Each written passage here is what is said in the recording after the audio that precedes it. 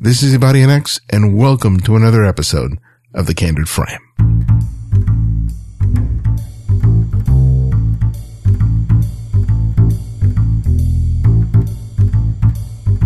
This episode of the Candid Frame is brought to you by Squarespace, the beautiful and intuitive website publishing platform that allows anyone to easily create professional web pages, blogs, online stores, and galleries on a single platform.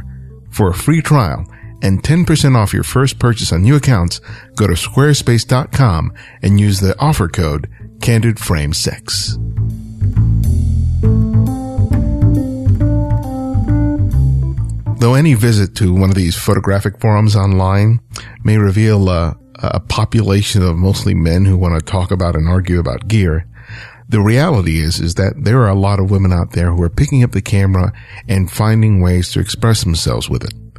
Women have always been a big part of photography. Even during times when it was really considered a male-dominated art form, there were plenty of women picking up the camera and doing just wonderful and amazing things with it.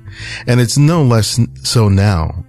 The internet, the opportunity to dialogue and network with other photographers has resulted in a lot of women not only picking up the camera and making photographs, but connecting to each other and creating an amazing support group for the creation and the art of photography.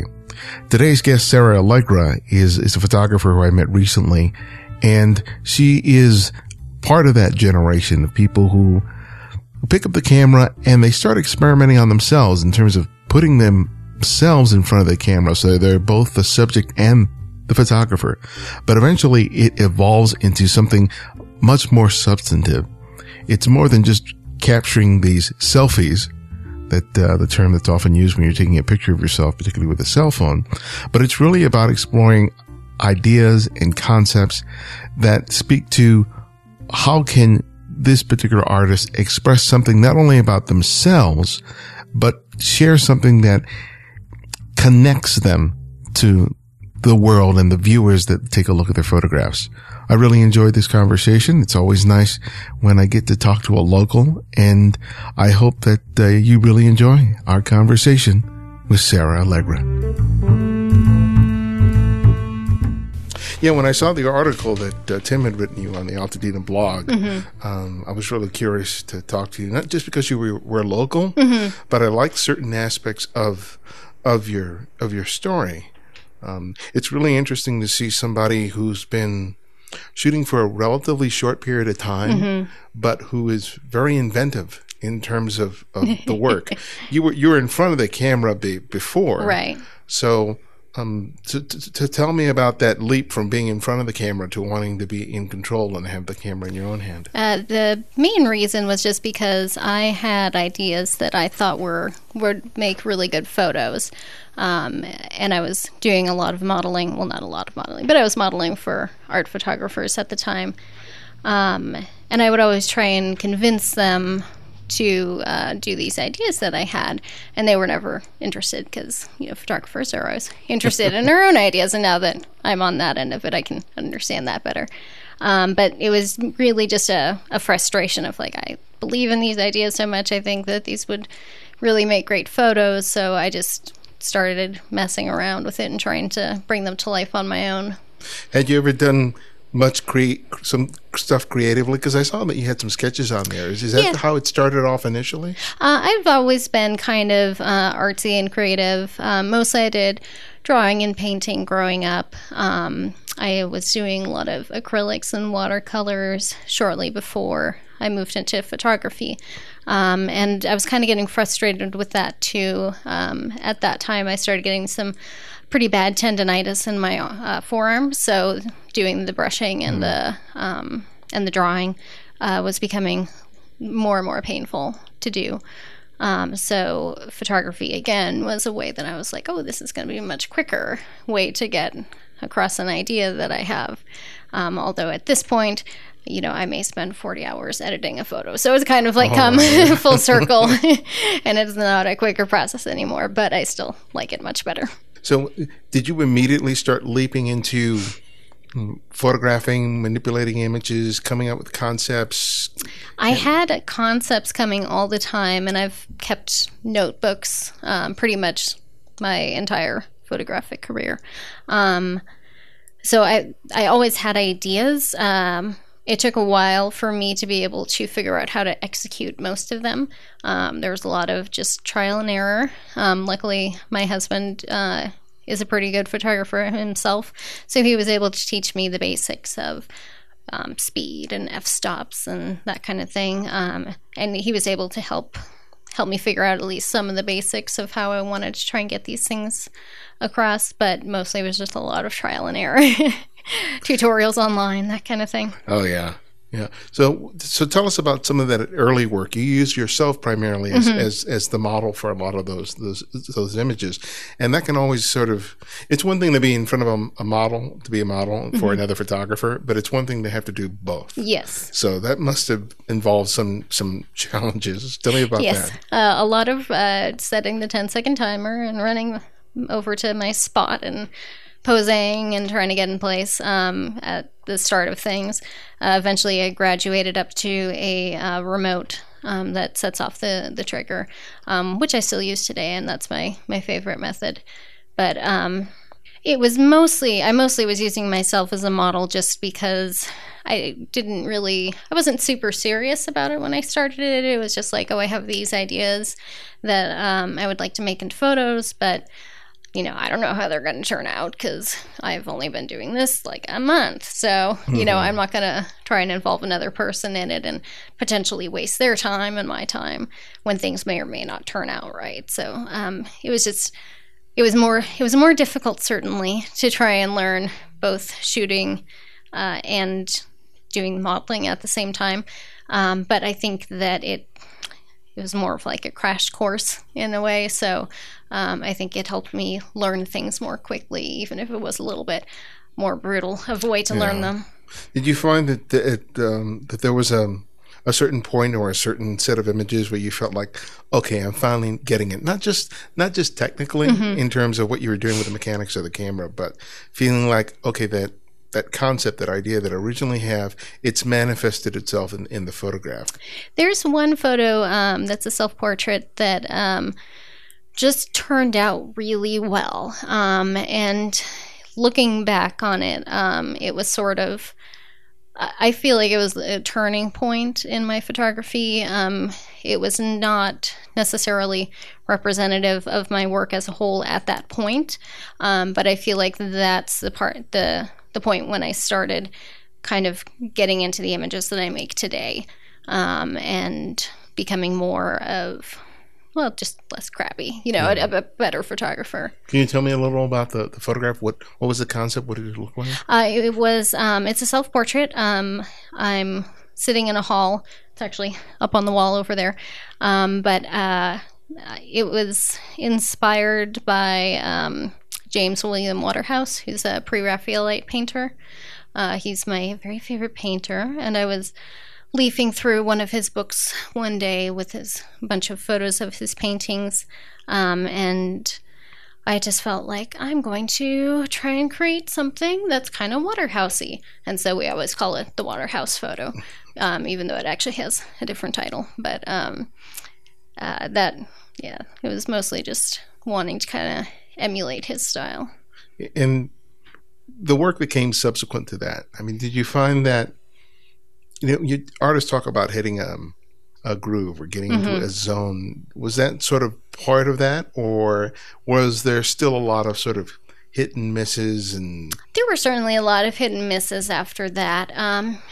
Gosh, I'm trying to think. It's probably been the past, I would say, year and a half maybe, that I felt like things are really kind of getting where I want them to be. The Waterhouse photo was taken, I think, in 2010, but I'm pretty sure there's nothing else that I took in 2010 that I still use in my portfolio. That one was sort of ahead of its time in that way. And of course, you tend to fill your portfolio with whatever's most recent. But I feel like it's about the past year or so that I really feel like okay, this is where I want to be with my photography. And well, you always want to be a little bit further along, but I'm like getting there. What was interesting when I was reading that article was the fact that you weren't just using yourself because it was convenient, but you really wanted to express something about your own body, your own physicality. You had mentioned that you had suffered from some physical ailments, and that these photographs were a way of sort of expressing that physical experience and interpreting it in terms of a photograph. If you don't mind, could you talk a little bit about that? Because I thought that was kind of fascinating in terms of how you personalized the concept, because it wasn't just some sort of, oh, here's a visual image I'd like to recreate, but you were trying to express something very, very personal. Yeah, the illness is called myalgic encephalomyelitis in most of the world, or ME. We usually call it either fibromyalgia or chronic fatigue syndrome in the U.S. I tend to like ME better because it's actually more indicative of what the illness is. But we don't. Almost nobody in the U.S. knows that, so I use all of the names.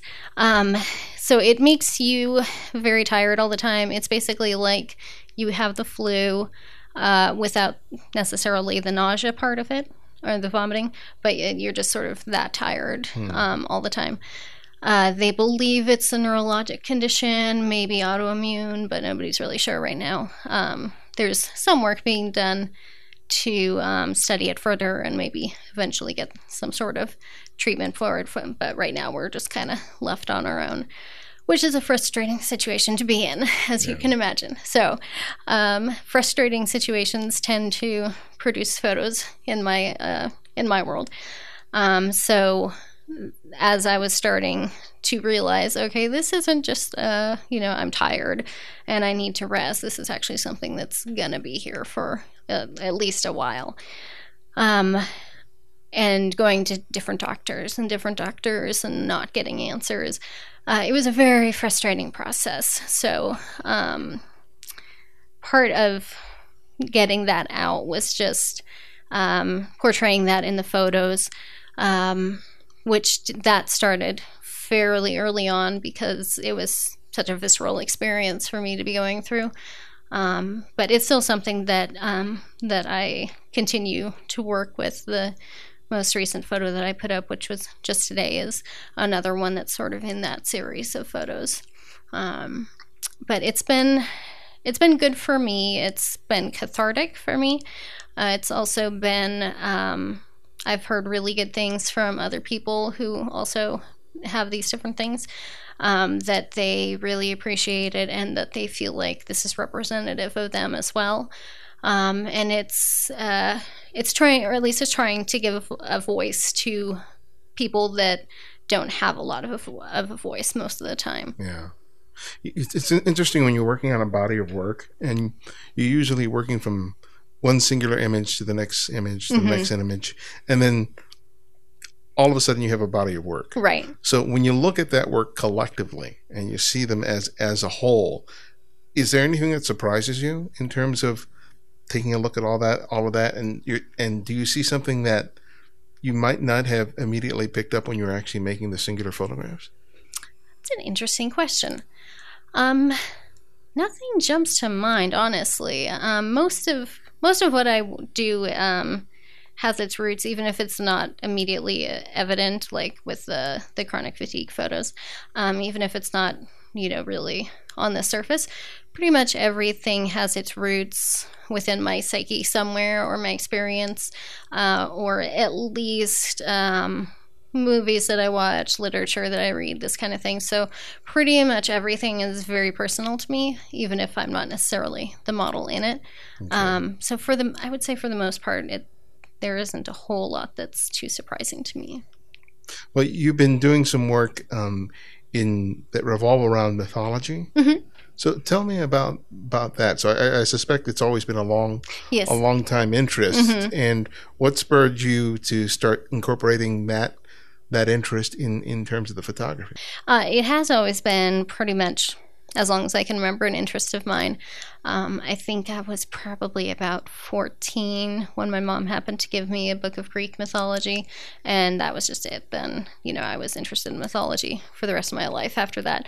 I was a little bit more into my mid-teens when I sort of inadvertently discovered Joseph Campbell and Carl Jung through the work of others. It was sort of derivative of their work, but it was once I grew up and actually started reading their work, I was like, oh, this is them just wrapped up differently.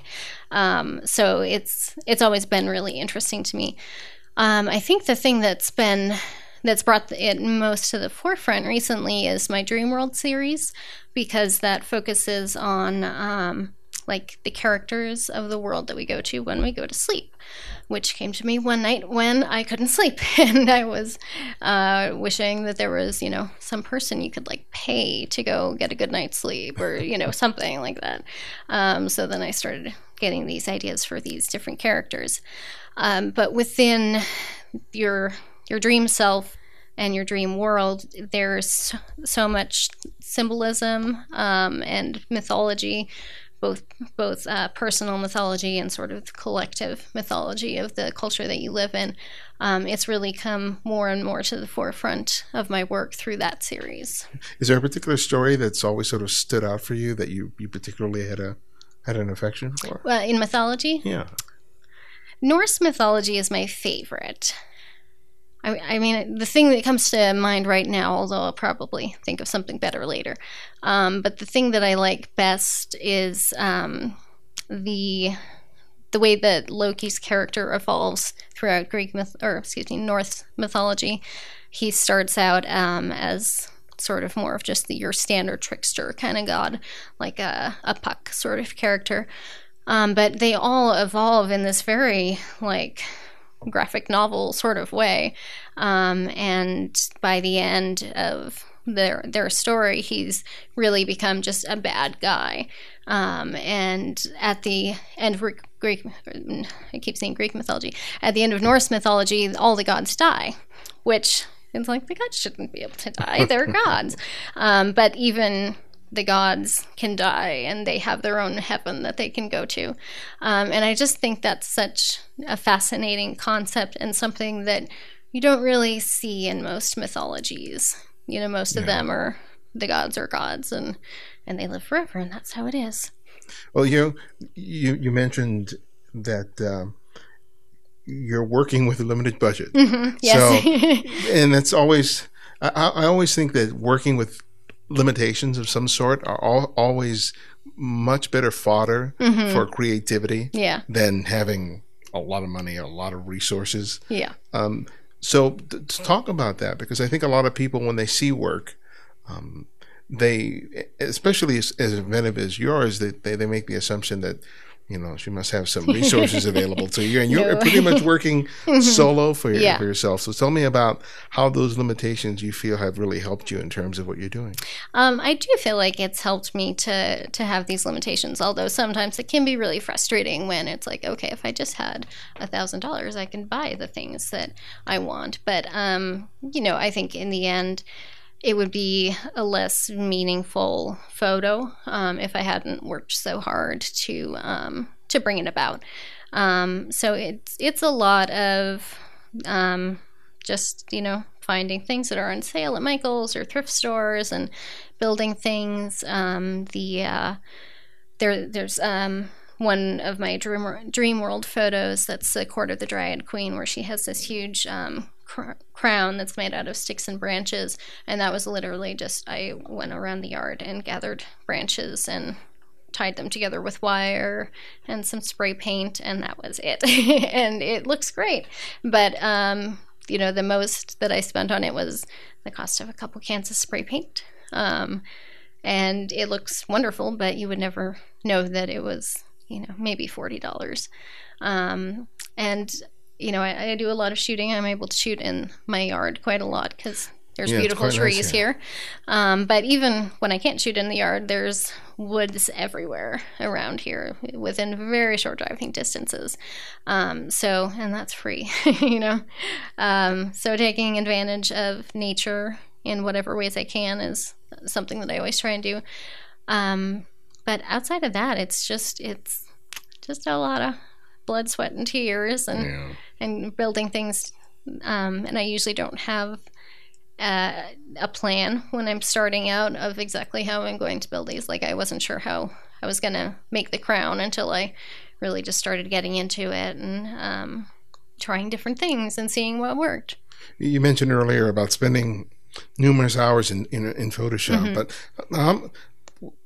I know that it's going to vary from image to image, but in terms of the amount of time that you're investing from like pre-production, actually shooting it, putting it together in post, how does that break down on average? Obviously, it can vary quite a bit. With something really elaborate like the Dryad picture, I spent a couple months altogether. Well, not straight months, but I spent a couple months working on her crown, the dress, all the details of her costume, gathering photos of the birds that I was going to be photoshopping into it. So, I mean, it can take a really long time pre-production, but then there's other things. I had a shoot just over the weekend where I went out with a model and, gave her a dress that I already had, and I stood her in a really beautiful setting, and that was it, So that was like 5 minutes pre-production. So I would say on average, though, it's probably somewhere around maybe 10 hours pre-production. Some of the more elaborate edits that I've done have gone into the 40 or 50 hours of working on an image. Yeah, I try not to do that. I try to get as much done in pre-production as I can and save myself some work. But, sometimes you don't have options for things. So it's probably something more like 20 or 30 hours that I spend on an image on a whole. Although occasionally you'll get some that are just like, okay, here you go, basic editing. 2 hours, you're done. But that's pretty unusual. So how many do you have in that series do you have currently? The Dream World? Yeah. Somewhere between half a dozen and a dozen right now, but there's a bunch that are in the pre-production stages right now. There's a few more that I just shot recently. There's going to be quite a lot more of that coming in the near future. So beyond, what you see on the screen, do you make prints of these? Are you posting them online? I mean, what's sort of the end game in terms of what you're hoping to do with the work? I do sell prints. I have an Etsy shop that I sell them through so that I can really control both the sizes and the quality and the number of prints. So I don't do like Society 6 or Redbubble for those kind of things, although they're great services, but they are not what I want to do. I do some like blank greeting cards and things like that through Redbubble, but that's about it. The end game is to hopefully have more gallery showings, especially of the Dream World series.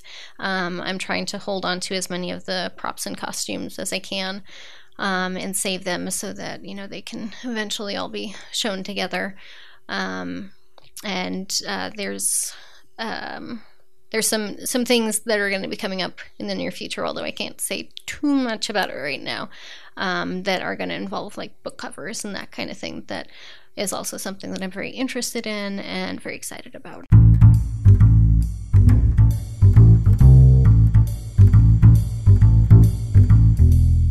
And now I'd like to take the time to thank our sponsor, Squarespace.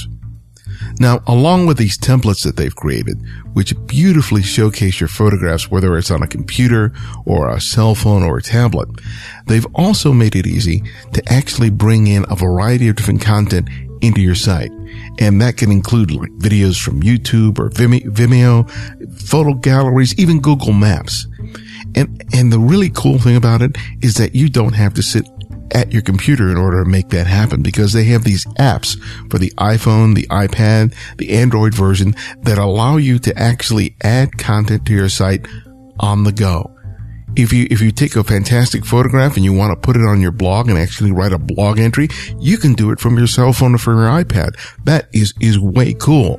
If if you did have a traditional sort of website, you'd have to wait until you actually got home and on your computer to be able to do that. But now you can do it anytime and anywhere. And for me, that's really exciting. And you have the opportunity to play with it today, and it will cost you absolutely nada.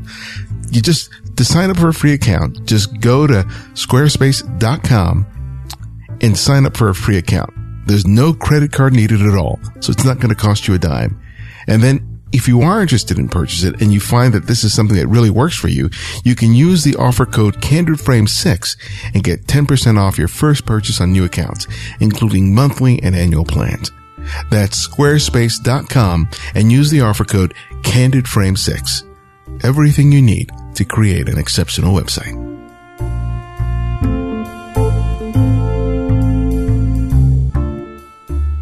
Well, it's interesting that you've been shooting for a relatively short period of time, but you're putting your work out there, and you're being very aggressive in terms of doing that. And some people who've been shooting longer still have a hard time pulling images off of their hard drive or from their drawer. And it seems like it's a big part of the complete creative process for you in terms of getting it out there and selling the work. And tell me about, why do you think that's particularly important for you? Because a lot of people don't do what you're doing, even though their work may be exceptionally good.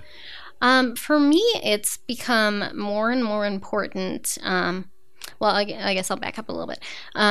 When I first started, it was just like I'd already had a Flickr account just for my modeling photos. And I was like, oh, I'll put up some of the photos that I shot myself. And they got kind of a good response. So, it was encouraging to continue doing that. At this point, yesterday was actually just my 5th year anniversary with having Emmy.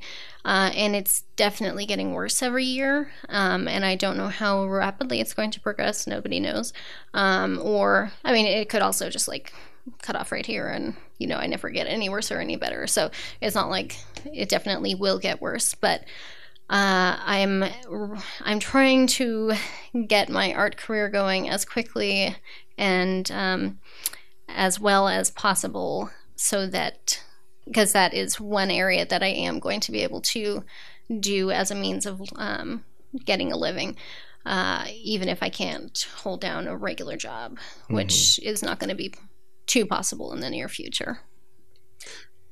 There are several photographers who started off very much the same way, like Brooke Shaden, Miss Aniela, and both of whom I've interviewed on the show, and it's been really interesting to see how they take this launching pad of making photographs of themselves, of creating concepts, and they basically, like you said, create a career for themselves. And it's fascinating to see over the last 10 years how Flickr, the social media, has provided an avenue for people to do that, where before it was strictly through having a gallery, having an exhibit, having a rep, and all that other stuff. And it's great to see people being able to find an audience for their work without having to go through those traditional pathways. But I'm sure that it has involved a learning curve, some challenges. So what have some of those been for you in terms of being able to, because it's one thing to put out a shingle and put out your work, but if no one's looking at it, no one's buying it, it's a moot point. So well, one thing I would say is that from my experience, at least, you do have to send out a lot of submission letters to get one positive one in return. So I keep a list actually of all of the magazines and galleries and whatever that I've written to. And then I try and update it with, whether I got a response or not. But if I were to show it to you, it's maybe 5% that in my case at least, that I've gotten responses back from at all. And from those responses, most of them are negative. Not necessarily like, we don't like your work, but, just don't have a space for you right now. So I would say that that's been one sort of learning curve, is figuring out just how much writing you have to do to people in magazines and galleries to get anything going. Yeah, I guess that's about the biggest thing. So finding the people with whom your work resonates, when you have found those people, what have you discovered in terms of their reaction to your work? Because it's one thing to look at your own work, but oftentimes when you get other people looking at it, their reactions to it can be sometimes surprising. And some of the things that they're seeing are things that you went, oh, I didn't see that. So tell me about those experiences in terms of how other people's perception of your work. Well, it can vary a little bit. For the chronic fatigue series, it's been really, really pretty positive. I don't think I've had anyone say anything negative about that, actually. And it's mostly been other people, who have the same kind of diseases, who take the time to write me and say, thank you for representing us in some way, because there really isn't a lot of art that deals with these things in particular, since it's, kind of a rare thing to begin with. So, I mean, there's been that end of it. There's also...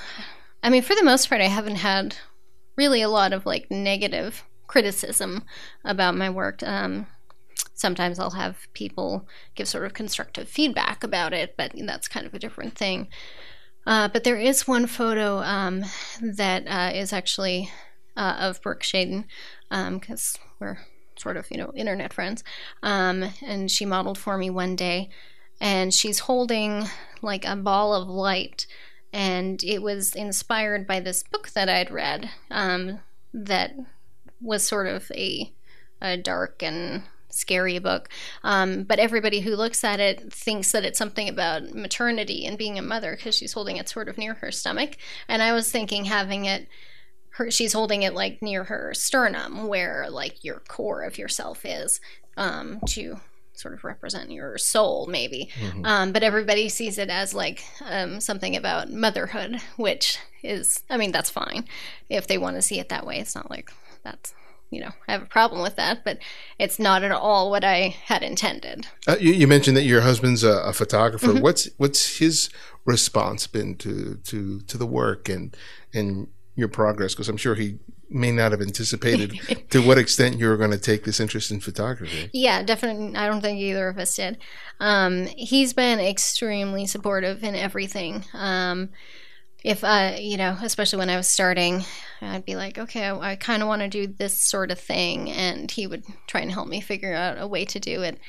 His style is very, very different. He's much more guerrilla portrait kind of photographer, very minimalist, much more capturing true portraits of people when they let their guard down, as opposed to setting up a concept. So so in that sense, we're yin and yang, we're total opposites. But that's also been really good for me, because he's excellent for me to show things that are works in progress to, because there's things that I won't necessarily see in something as I'm editing it that he'll pick up on, and I'm like, oh yeah, you're right, that would be better if it was this other way. And since he's coming at it from a very different perspective, it's been really handy to have him always around to bounce ideas off of. It seems that there's been this huge community online, primarily of women photographers, who not only sort of use themselves initially as their own subject matter, but have really embraced this idea of conceptual photography and sharing it with an online community all over the world.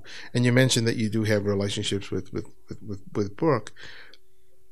It seems like that whole dynamic has been so intertwined with the relationships that people have been able to build online.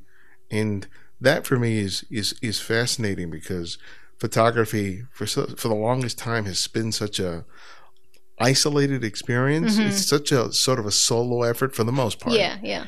And it seems like there's this huge generation of photographers that have really grown and been nurtured by not just the fact that they can learn from other people online, but they're able to build a very supportive community for experimentation. Mm-hmm. And it seems like that's been the case for you as well. Yeah, there's been quite a few photographers that I just knew from their work online that I've been able to either meet in person or at least, exchange emails with and become friends with on some level at least.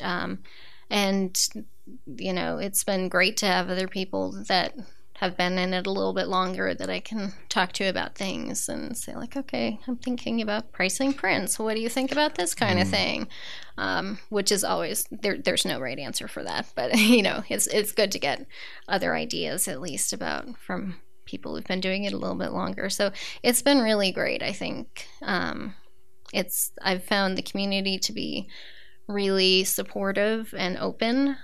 You could see that it could be very competitive or cutthroat. But that's not at all how I've found it to be. And I'm sure there are people out there who feel that way, but I've not met those people yet. Everybody I've come in contact with has been really great. When people come in and reach out to you, mm-hmm. I'm sure that some of them are photographers, but probably people who aren't photographers at all. What are some of the things that you hear that you really kind of didn't expect to hear from people who email you or call you because of the fact that they've seen your work? When I started photography, certainly, and was not anticipating like really doing anything with it, the response that my chronic fatigue photos got really startled me, both from people who have it and from people who don't. And it was kind of like, I think I'm kind of hitting on a nerve here that it has been largely untapped for the most part. So that was very startling to me at the beginning. Recently, I was gotten, what's the word that I want?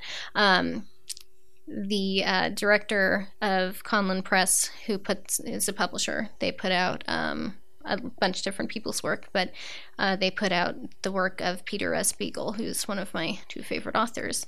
They reached out to me recently because I've been doing, through my whole photographic career, I've been doing works inspired by his works.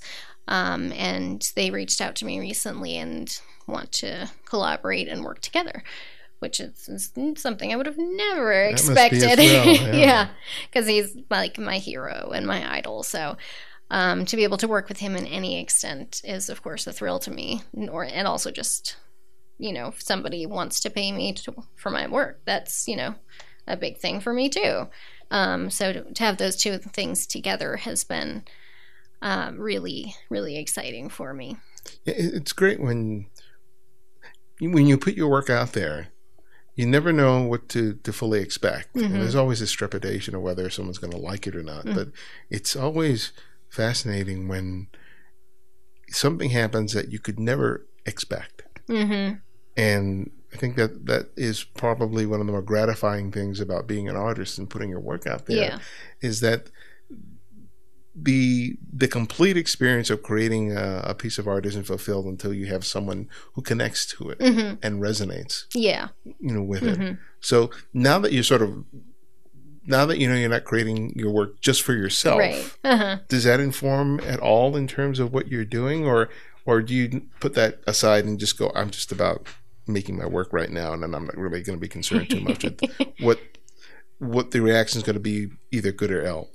I try not to think about other people's opinions too much, because the reason that I got started in art at all was just to create for myself. And I think that unless, your job is to work with companies and create ideas for them, or, something like that, if you're just doing it because you want to do it, I feel like you should just do what you want to do and create the things that you want to create, and not try and necessarily please other people.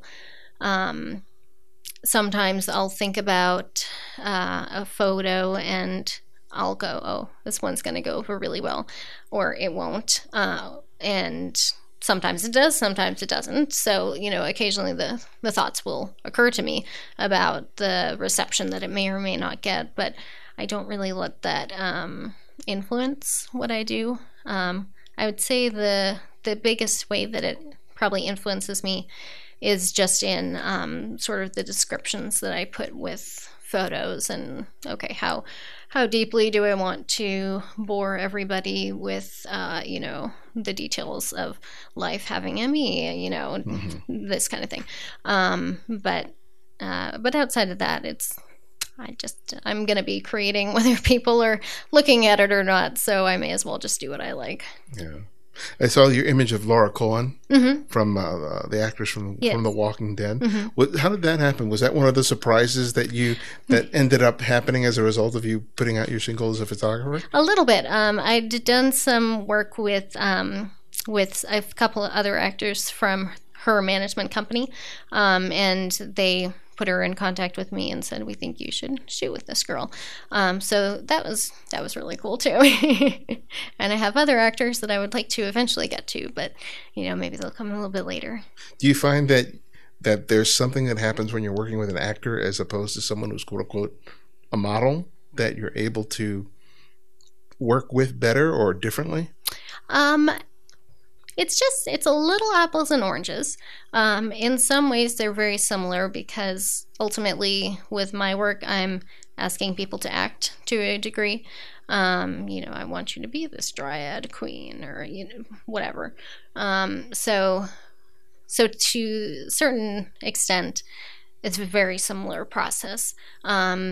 With actors, there's sort of more red tape that you have to go through, and what you're allowed to do with the photos afterwards can be quite a bit different. But at the same time, your work may get a huge boost just from having worked with them, even if you don't necessarily do all that much with the photo afterwards. So it's a little apples and oranges, but good. So when you're working with someone, you have that how much time do you end up spending with them in terms of, we talk about directing the model, but in terms of explaining to them what you're doing, I think that oftentimes really helps. Yeah. Rather than just saying, okay, put your arm here, turn your head there.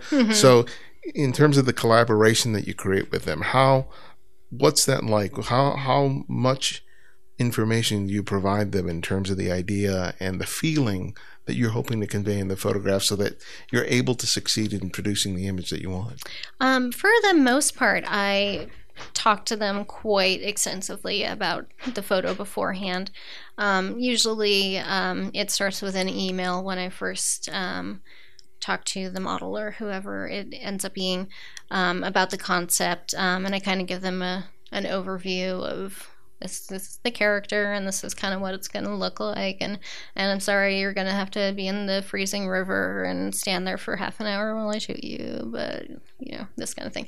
I try and prep them for whatever physical discomforts they're going to have to endure during the shoot, and then once the shoot day actually comes, then usually it's sort of refreshing over that because it's often been a while since my initial email to them about it and the time that we're shooting. So then I kind of go over it again with them, but usually the models have to listen to me talk quite a bit.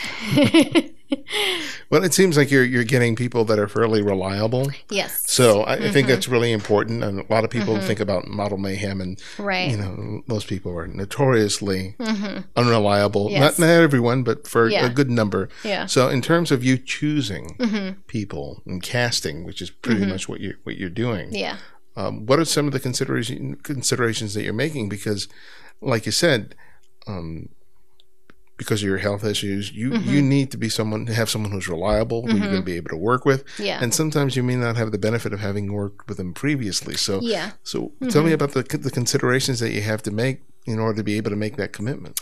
It's a little different every time. At this point, I've been very fortunate to kind of have a stable of girls that I can pull from pretty reliably, who are pretty available and who like what I do, and they enjoy the process and the end result.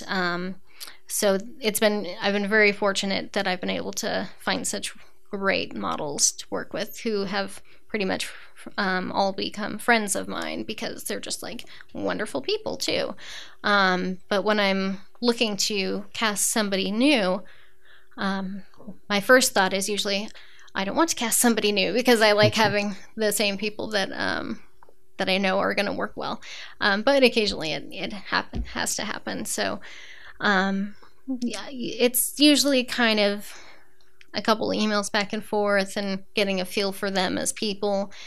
Because I find that if we get along as people and if they seem like they're actually interested in what I'm doing as opposed to just, collecting another photo for their portfolio, that we're going to have a better working relationship. What's one of the things that has surprised you about making the choice to be a photographer? I mean, you mentioned some things in terms of people's reactions to your work, and how it's allowed you to sort of express yourself creatively and also address and share about your own physicality in terms of what's happening. But has there been anything that you felt like, wow, I never could have anticipated this about choosing to express myself with the camera? The work with Peter S. Beagle is definitely one of those things. I've read his books forever. I grew up watching The Last Unicorn. So that was just a huge, huge thrill for me. Otherwise, I would just have to say it's surprising to me that my work does seem to resonate with so many people, because it's just, like I said, I'm going to be doing the same thing whether people are looking or not. I'm glad they're looking, and I'm glad that they're responding to it, but it's something that I have to get out some way, one way or another. So if people like it and I can make a career out of it, great. Well, my last question, which I ask each guest, is I ask them to recommend or suggest another photographer for our listeners to discover and explore. And it can be anyone, someone you've long admired or someone you've recently discovered. So who would that one photographer be and why? You should interview Jeff Ashley, who is my husband, because he is an excellent photographer and he taught me everything I know. And where can people go to find out more about you and everything that you do? You can go to my website, which is sarahallegra.com. And you can also find me on Flickr under the name Artos the Bear. Great. Well, thank you so much for your time. I enjoyed talking to you. Thanks.